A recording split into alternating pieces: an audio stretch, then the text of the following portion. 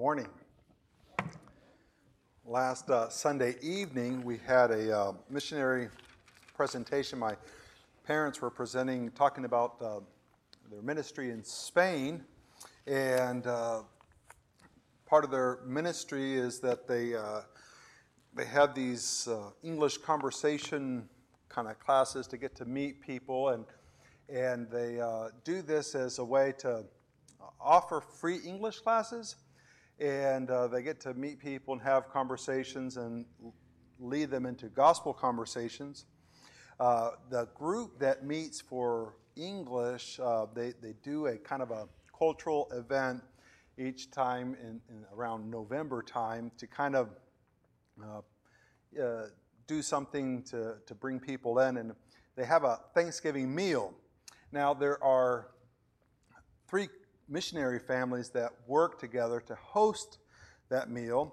My parents, the Burdettes, who is my brother-in-law, and my sister, and then also the Romains. The Romains are not going to be there because of the issue going on with their son. They're in the States and they're taking care of the medical issues of their son. The Burdettes were supposed to be on furlough, but they have delayed their furlough. They'll be gone now because they need some rest from doing all this ministry. So my parents will be there by themselves to try to host this big Thanksgiving meal.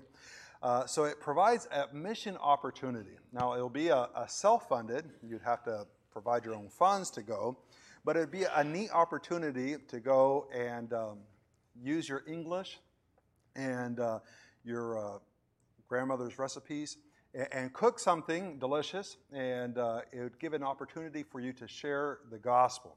If you are interested in going, please let me know by the end of this service, because we would need to start getting things worked out. So if you're interested in going, like I said, it's a self-funded trip, but it would be a tremendous opportunity to use your cooking skills, your English skills, and of course, your knowledge of the gospel, to be sharing gospel conversations with individuals. Please see me after the service. We have one couple that's interested in going. I think it'd be good to have at least one other couple, maybe 2. So it's not a huge team, but if you're interested in going, please see me after the service. We're in Ephesians chapter 3. Ephesians chapter 3, and we'll be looking at verses 7 to verse 13. Ephesians chapter 3, we'll be looking at 7 through 13. If you would, please stand with me for the reading of God's word. Ephesians chapter 3, verse 7, this is the word of the Lord. Of which I was made a minister according to the gift of God's grace, which was given to me according to the working of his power, to me, the very least of all saints.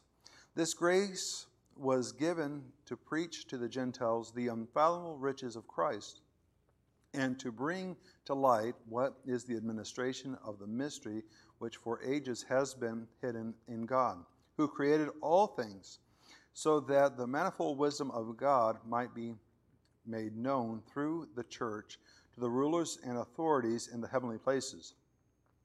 This was in accordance with the eternal purpose which he carried out in Christ Jesus our Lord, in whom we have boldness and confident access through faith in him.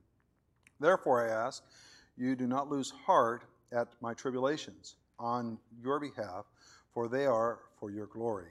Let's pray. Father, thank you for your word. Thank you for what we see in this text. I pray now, Father, that your Spirit would take your word and apply it to our lives, that our minds would be illuminated. Father, for some of those here, it might mean that they need to accept Christ as their Savior. And I pray that they would understand their sinfulness and their separateness from you, Father, and that they'll put their faith in what Jesus Christ did on the cross and be saved. Father, I pray for those who are saved, as we look through this text, that your Spirit would convict of those areas that we need to change, and that your Spirit would empower us to put it, to do what we need to do to glorify you. In Jesus' name I pray. Amen. You may be seated. The context that we have been seeing, that Paul has been presenting, is this unity. A unity not brought on by political affiliation, a unity not brought on by cultural, but a unity that's brought on because there has been peace with God. Whereas they were separate from God, now they have peace. And this unity is, first of all, focused around God.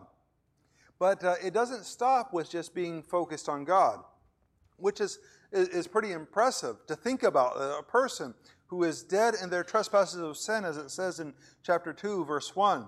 Totally separate, totally dead. There's nothing that the person can do. That person is brought into a relationship with God through Jesus Christ, through the fact that He died in their place, and if you put your faith in what Jesus Christ did on the cross, you're saved. The fact that this type of person could be united to God is incredible. But that unity doesn't stop with just the Father. As he's been presenting in chapter 3, and at the end of chapter 2, this unity is in this new creature that's being created, where there is a unity between the Jew and the Gentile being brought together.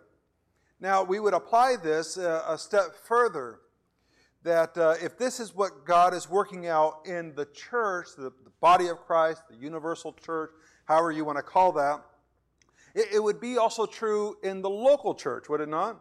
I mean, it would be quite absurd to think that God is working in the body of Christ, a unity, but then in a local church we have, 4 sections? We'd have 4 different groups. Wouldn't that be absurd? This group over here does not come and talk to these people, and these people don't talk to these people, and so forth. And we got 4 different groups. Well, that would be absurd. What is happening in the body of Christ also reflects in the local church the work that God is doing to bring a unity. As we are united to the Father, we're united to one another. Now, what we'll be looking at today is, if you know the gospel, then be bold and don't be discouraged in suffering. If you know the gospel, if this is something that you know, you're to be bold and not be discouraged in suffering. The points that are coming here from this proposition, from this section, note that chapter 3, 1 through 13 is one very long sentence in Greek. The translators have kind of divided it up a little bit to help us out, but it's one very long sentence, and in this very long sentence, we're going to see some points.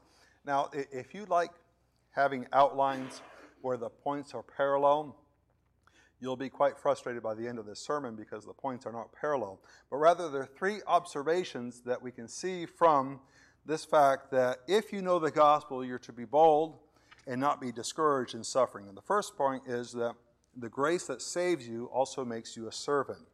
The grace that saves you also makes you a servant. We see that in verses 7 through 9.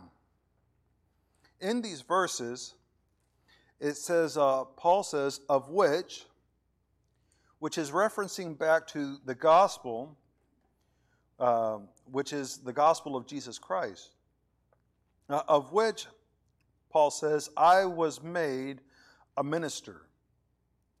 That was made is a passive.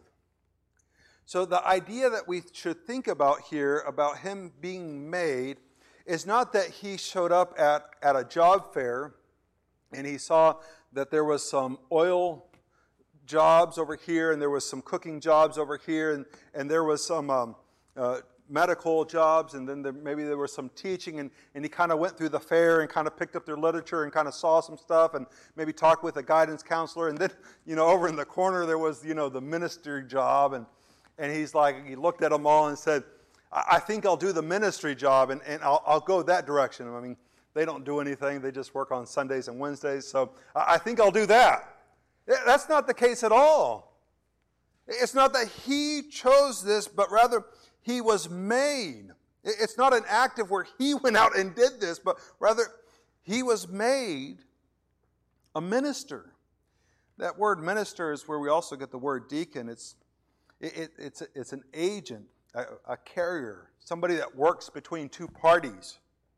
It's where God is gracious and there's the sinful, nasty person, and he has been made someone to go between the gracious God and the dead, nasty sinner. He's got a message to give, which is the message of verse 6, the gospel. He was made to be a minister, the go-between, the carrier, the one who works between the two parties. On one part is God.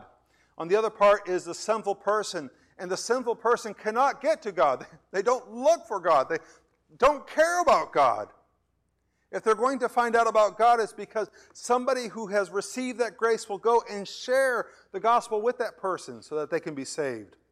Now, as we see this, we have to ask ourselves, well, to which degree has he been made a minister? Well, according to the gift of God's grace. So according to the gift he has received, he has been made a minister. This gift of God's graciousness. The grace to take him, lost as he was, separate from the Gentiles, and to be brought together. According to that grace, he's made a minister. Now, not only is he made a minister, but according to the working of his power. So to the degree of power that was required to save him is also the degree of power which has made him a minister. How much power is required to make this person saved? It requires a lot. If for some reason you think, well, I'm a pretty good person, it really doesn't require so much power to save me. You haven't understood the lostness. Furthermore, you haven't understood the holiness of God, the total otherness of God, that we cannot get to him. So as power was received for saving and grace was received for saving, according to that grace and that power, he has been made a minister of this gospel. Not that he chose it, but he was made. He was given this authority. He was given this power to minister the gospel. Now, as we see this, his working out this power, in verse 8, Paul goes on to say, to me, the very least of all the saints. This least has an idea of communicating a low status. It has the idea of being of very little importance, being insignificant, trivial. It's the words he describes himself. He is insignificant. He's the very least, the smallest of all the saints. It's an interesting terminology he's using for himself. I mean, previously he called himself a prisoner of Christ Jesus in verse 1, and now he's calling himself the very least of all the saints. Why does he do that? It's kind of curious that this word for least isn't used a whole bunch of times. Paul does use it in another context to refer to himself, and it's found in 1 Corinthians chapter 15, verse 9. If you go over to 1 Corinthians chapter 15, you'll note that the chapter is focused on the resurrection. And he's arguing with them that if the resurrection had not happened, then our faith is really worthless.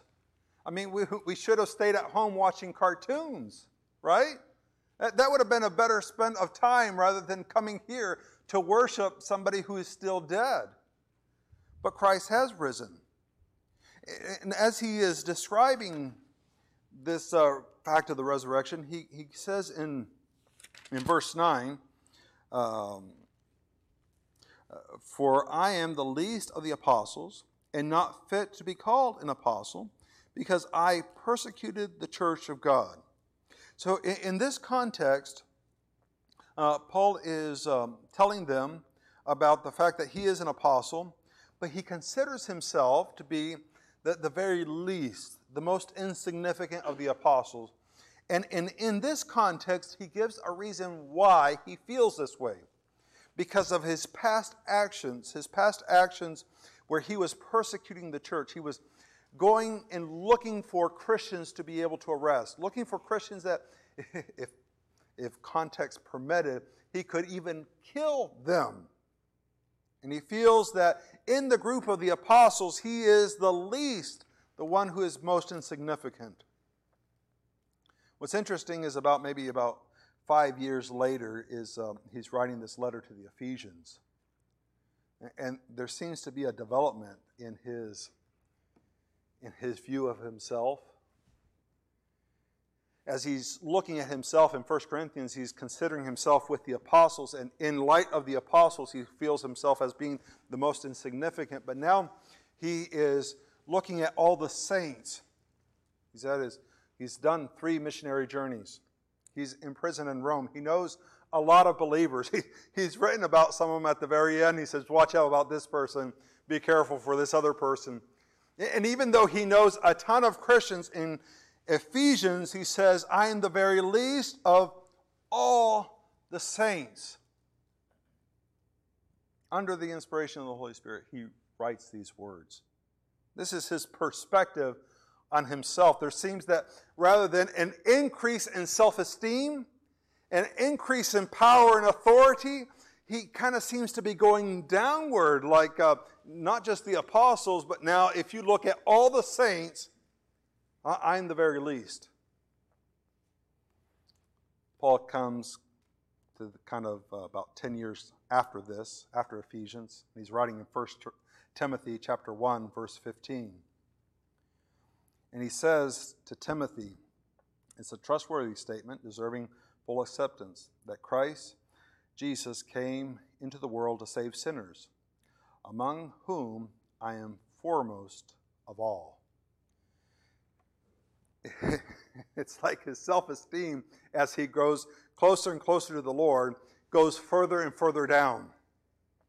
Rather than a building up and saying, look how wonderful I am, it goes from I'm the least of the apostles, I'm the least of all the saints, I am the foremost of sinners. Is his opinion of himself. Under the inspiration of the Holy Spirit is what he writes. Now, he's going back to our Ephesians passage. It doesn't say why he feels this.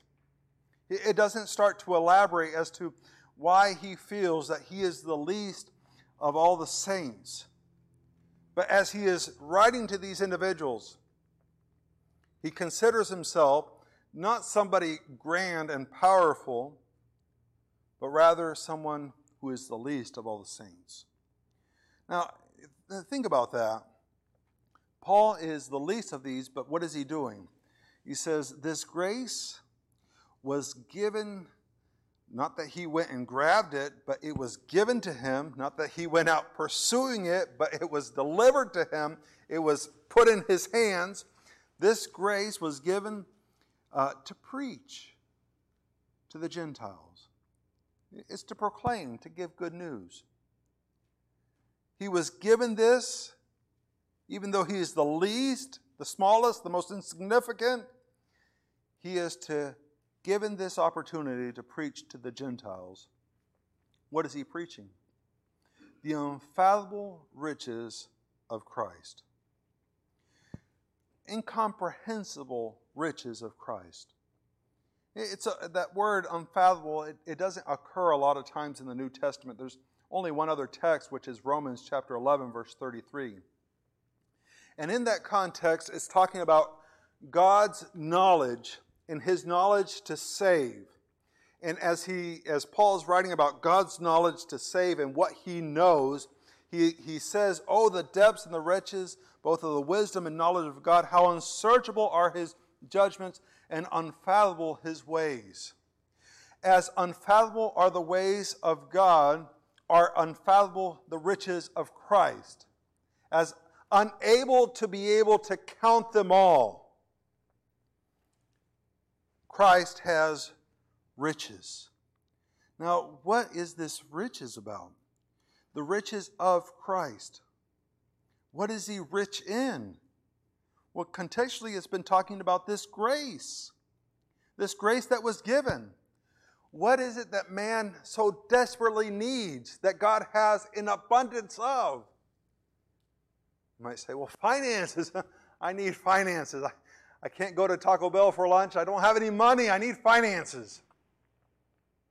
Or you might say, well, I need clothing. I desperately need clothing. You might say, I need friends. I'm desperately lonely. I need friends. Or you say, I need health. I'm sick.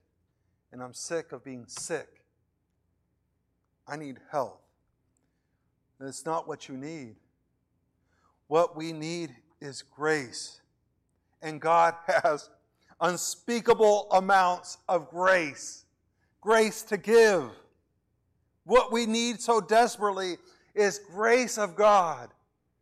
And Christ has it. He's unfathomable riches of grace for us. Now, these riches, as it says now in verse 9, he goes on to say, and to bring to light, that bring to light is to shine a light. So he has this unfathomable riches, and he's been given to bring light, to shine light, to illumine, kind of like when you're laying in the chair at the dentist's office and the guy brings the light and he shines it in there, is to be able to see clearly. To shine light to what? What is the administration of the mystery of which for the ages has been hidden in God who created all things. So he is to preach this grace, preach to the Gentiles about the infallible grace, and also to shine a light, to give clarity, to explain. Now, what in the world is this administration? What in the world is he talking about? Another word you could translate that word administration is you could translate it as a dispensation. What in the world is a dispensation? What in the world is this administration that he's talking about? An administration or a dispensation is the revealing of a truth that makes the person to whom it was revealed responsible. There is blessing if you obey. There is punishment if you disobey. And that is what is presented. Now, if we were to look at this and we would say, well, what in the world is this administration? What is he talking about, this administration? Some might say, well, this administration is what God has been doing all along throughout the whole Old Testament. And you could interpret it that way.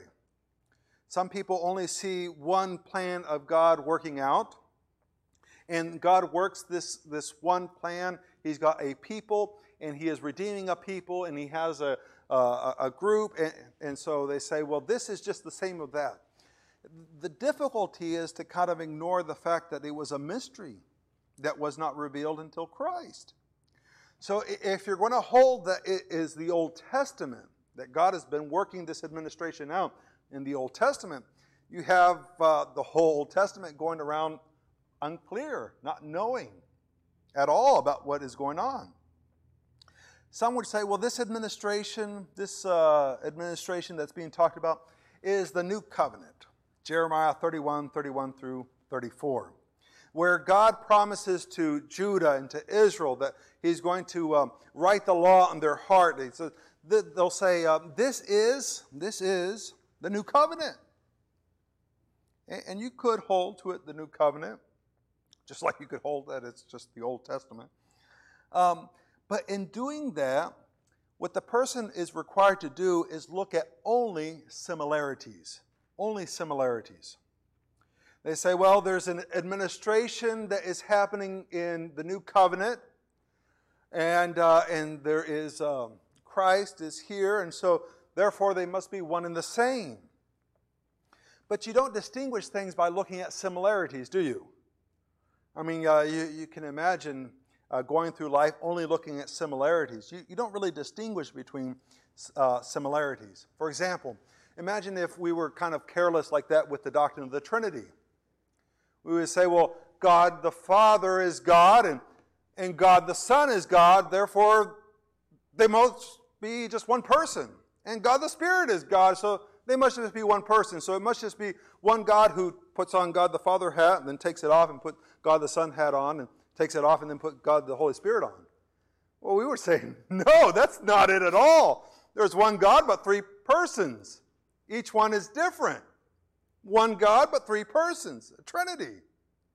Or if we were careless like that with our interpretation of the gospel, we would say, well, Abraham believed God and was counted for him as righteousness, so all we have to do is tell people, believe God. Well, that's not what is written in John or in Ephesians, where our faith is put in Jesus Christ and his work. So what in the world is this administration? Well, we need to look at differences. And differences are very, very important. For example, I don't think that there's any Luises in here. I don't think there's a Luis. I think we're good with. So I won't use a Luis. But let's imagine that Luis is a very well-known member in our church. Incredible man, incredible testimony, incredible Bible teacher, fantastic guy. And I tell you the sad news that Luis has had an affair. And everybody goes, oh, no. And I say, yes, he did. And I can't believe it. And I said, oh, yeah. And I say to you, Luis, he used to crack me up with his Argentinian accent. And all of a sudden you're like, wait, what? Maybe we're not talking about the same Luis. I said, no, we are. And you say, well, the Luis that I know, he's got black hair. And I said, hey, it's the same Luis. That guy's got black hair too. He said, the Luis I know, he teaches Bible here. He has kind of brownish skin. Yeah, that's who I'm talking about. He said, but the Luis that I know, he was born here in Texas. And he's lived in Texas, and he doesn't have an Argentinian accent. Oh, but that's just a little difference. We don't need to be worrying about that. Let's just look at the similarities and just say that Luis had an affair. Well, that would be absurd. You'd be like, no, we can't do that. They're two different people from two different countries. Differences are very important, and there are differences that are happening here. This is an administration, this is a dispensation that was hidden in God, but is manifested in Christ, where Christ is the head, where he is bringing in this new creature, which has the Jew and the Gentile, and they're together, and it's in the church. In verse 10, we're going to see what he does, how the church is involved. Now, when we look at this, we see that the grace that saves you also makes you a servant. We are saved to serve. We're saved to serve. In case you start thinking that Paul is made a minister to the degree that he was saved, only applies to Paul, would be an incorrect conclusion. 2 Corinthians chapter 5, 17 through 20. Paul is addressing the believers there, and he says that we're a new creature. All things are passed away. New things have come. He says, now these things which are from God, who reconciled us to himself through Christ, and gave us a ministry of reconciliation. Namely, that God was in Christ reconciling the world to himself, not counting their trespasses against them. And he has committed to us the word of reconciliation. Therefore, we are ambassadors of Christ. As though God were making an appeal through us, we beg on your behalf of Christ to be reconciled to God. To the degree that we have received grace is to the degree that we have been sent as ministers of the gospel. You say, well, that's just Paul. Well, Jesus also did it too. You remember Matthew 28, 19 through 20? We can go back over Matthew if you guys forgotten. All of a sudden you guys remember, right? Oh, no, we're good. We don't need to go back over Matthew. Matthew 28, 19 through 20. Go, therefore, and make disciples of all nations, baptizing them in the name of the Father and the Son and the Holy Spirit, teaching them to observe all that I commanded you, and lo, I'm with you always, even to the end of the age. Christ commissioned us. as we receive grace, we give the good news to others. Grace received, we give grace. Now, in the pastor's corner, pastor's words, I'm not sure what it is, that part in the bulletin, there is a reference to Jim Berg's book, Created for His Glory. It's a great book. I would encourage you to read it. It has also a workbook. You can work through the workbook. But he uses an illustration of police officers who are given power, who are given authority and given power. The authority is in the badge, and the power is the gun. And we, praise the Lord, there are great officers who uphold the law, and there's peace, and praise the Lord. But let's imagine a not very good cop, a not very good police officer. He abuses his power, and he abuses it by, he goes around waving his gun in front of everybody. Here comes up a kid, and he's like, "Get back, kid!" And you're like, what is the matter with this guy? You would say, this is an abuse of power that's going on. Well, let's imagine now the other side of the spectrum. Let's imagine that you're being chased. There's some robbers, and they're chasing you, and they want to take your stuff. And you're running, and you run right past this police officer, and he has this fresh cup of coffee and a donut. And he goes right by him, you go, and also there goes the robbers. But he just has this fresh cup of coffee and this donut.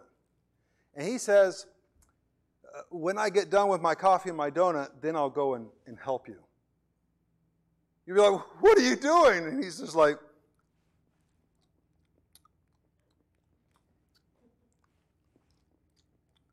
you're like, dude, they're running after me.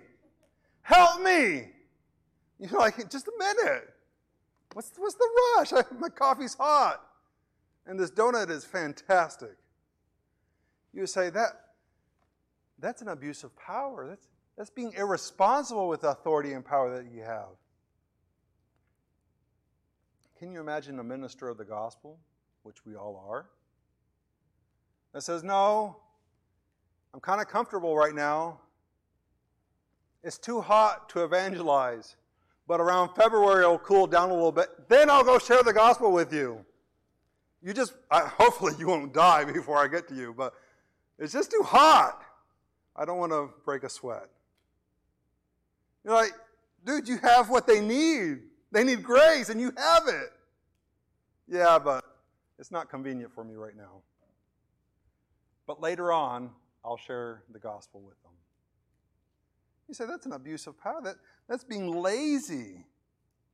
And yet we've been commissioned to give this gospel. To give this gospel, we must be insignificant. It's really hard to think highly of yourself and to be a minister of the gospel. Paul says he's the least. When you think highly of yourself, and I know this is totally countercultural. I know it is. We're all about filling up our little teacups, and until we're running over, then we can help others. I get it. I know this is totally countercultural. But until you think less of yourself and more about God, you're not going to serve God. You just won't. There'll be something else you have to do.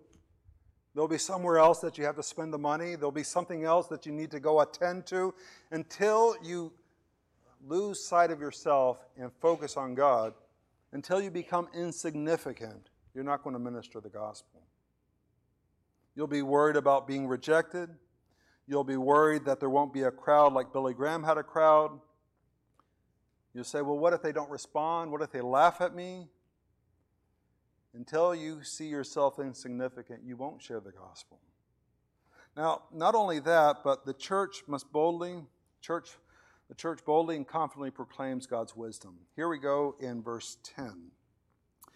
Now, it's talking about shedding this light, and he says now in verse 10, so that, this is a purpose clause that he's writing, so that the manifold wisdom of God might now be made known through the church. How is God's wisdom going to be known? His manifold wisdom, His multifaceted wisdom. How is it known? It's through the church. God decided through the church that His wisdom should be known to whom? Who's going to be the spectators? It says the rulers and authorities in heavenly places. As in, the angels are up there and they're watching and they're saying, I don't know about this planet of yours. And God's saying, I'm going to use these dead, nasty, wretched sinners and I'm going to do something fantastic. And they're like, I don't know about that. Really? He's like, yeah, you watch. They're all separate. They all have their own agendas. I'm going to bring them together. They're all going to be under the head of Christ. There's going to be unity. No, not those two people. He said, yeah, I'm going to bring them together. The Jew and the Gentile? Oh, yeah. The church reflects the wisdom of God. I wonder if that's true of the body of Christ, is that also true of our local church? In other words, do we reflect the wisdom of God, or do we reflect our own wisdom and our preferences? The context he's giving here is that the church is to do this. As it ministers the gospel, it ministers God's wisdom. Now, as we see this, he goes on to say, manifold wisdom of God being made known through the church, the rulers of authority. Verse 11, this was in accordance with His eternal purpose, which He carried out in Christ Jesus our Lord, in whom we have boldness.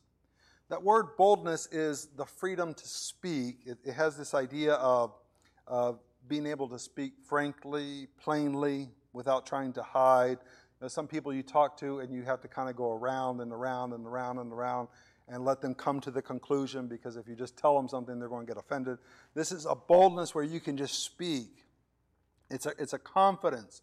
And not only a boldness, but you have an access, a confident access, which has a way of approaching. It's used a lot for boats, as a port is a place of access. Especially if you have a coastline that's very rocky and there's nowhere to go, it has access through a port. That's this word. It's usually used in shipping. But it's a confident access. It's a certainty that you can go in. You can approach it. This has been made. How's it made? How's this done? It says through faith in Him. The way that it happens is through faith. The ductwork, the way, the pathway is through faith in Him. We have access. That's an incredible thought.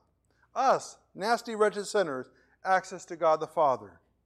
That's an amazing thing. We have boldness to be able to just come and be in His presence. Now, when we think about this, we don't need to confuse the purpose of the church. And there is a lot of confusion with the purpose of the church. Some people think that the purpose of the church is a place to entertain their kids, a place to disciple their kids. Parents are responsible for discipling their kids. The church only comes alongside. A place where free food is given out. A place where school supplies are given. Some people look at the church as a place to meet singles. Some say it's a place where they sing my favorite songs. But that's not the purpose of the church. The purpose of the church is to show the wisdom of God, the multifaceted wisdom of God. That's why we come together. That's why we sing the songs that we sing. That's why we engage in what we do. And we share the gospel, is to show the wisdom of God. Anything else is not the purpose. And if you come looking for some other thing other than the purpose of the church, you've missed the point. Don't confuse the purpose of the church. Rejoice in the boldness and access that you have to the Father. This is an amazing thing. That through sharing this wisdom of God, people can have access to God the Father. The last point is verse 13. If you heard the gospel, then don't be discouraged. I said that chapter 3, verse 2 starts a conditional, first-class conditional Greek sentence, if you're interested in that type of stuff. It starts, if indeed you heard, and the idea is not heard as in your ears perceive sound, but it was if you have understood the implications of something. If you have heard of the stewardship of God's grace, here's what you're supposed to do. Verse 13, therefore, if this, then this. And it's therefore, I ask you do not lose heart at my tribulations. If you know the gospel, then don't lose heart. That's the part of the conditional sentence. If this is true, then this. You don't lose heart. Losing heart is to lose one's motivation. It's to lose enthusiasm. It's to be discouraged.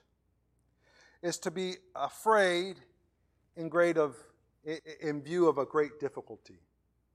It's like you're standing in front of a huge mountain and you have to go over it and you get discouraged. And he says, don't. If you know the gospel, then do not lose heart. And it's losing heart at my tribulations. Why would losing heart at Paul's tribulations, I mean, what does that have to do?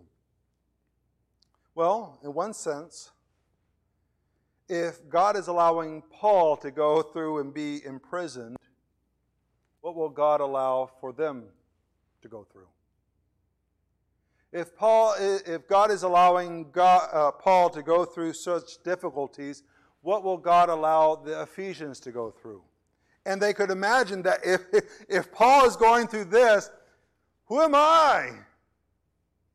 I don't want to go through these difficulties. And you could get discouraged.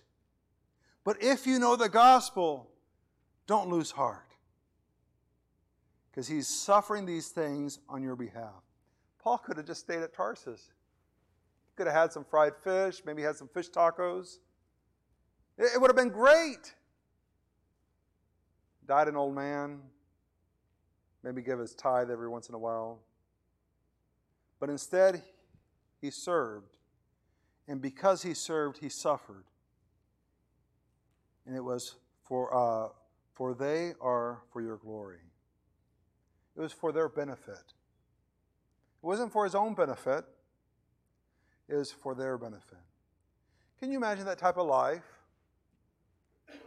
Not that you're going to a place looking to see what you can receive, but going to a place so that you can give. Can you imagine a church gathering together that's not looking to see what will the church do for me today, but saying, I'm come here so that I can give of myself so that another person can be encouraged. I'm coming here today because I want to pour myself out into the lives of other individuals. Can you imagine what type of church that would be? It'd be totally radical. It'd be totally different. We have a lot of places where people want to go and they want to consume. But Paul says, I suffer these tribulations for your glory, for your benefit, for your good. Imagine if we got up Sunday and had that attitude. As we look at this, if you know the gospel, then be bold and don't be discouraged in suffering. See, the conditional sentence is that there might be someone here that doesn't know the gospel. They can try to be bold.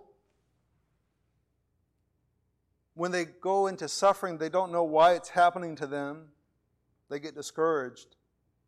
But if you know the gospel, then you can be bold and you don't have to be discouraged in hard times. Let's bow our heads in prayer. Father,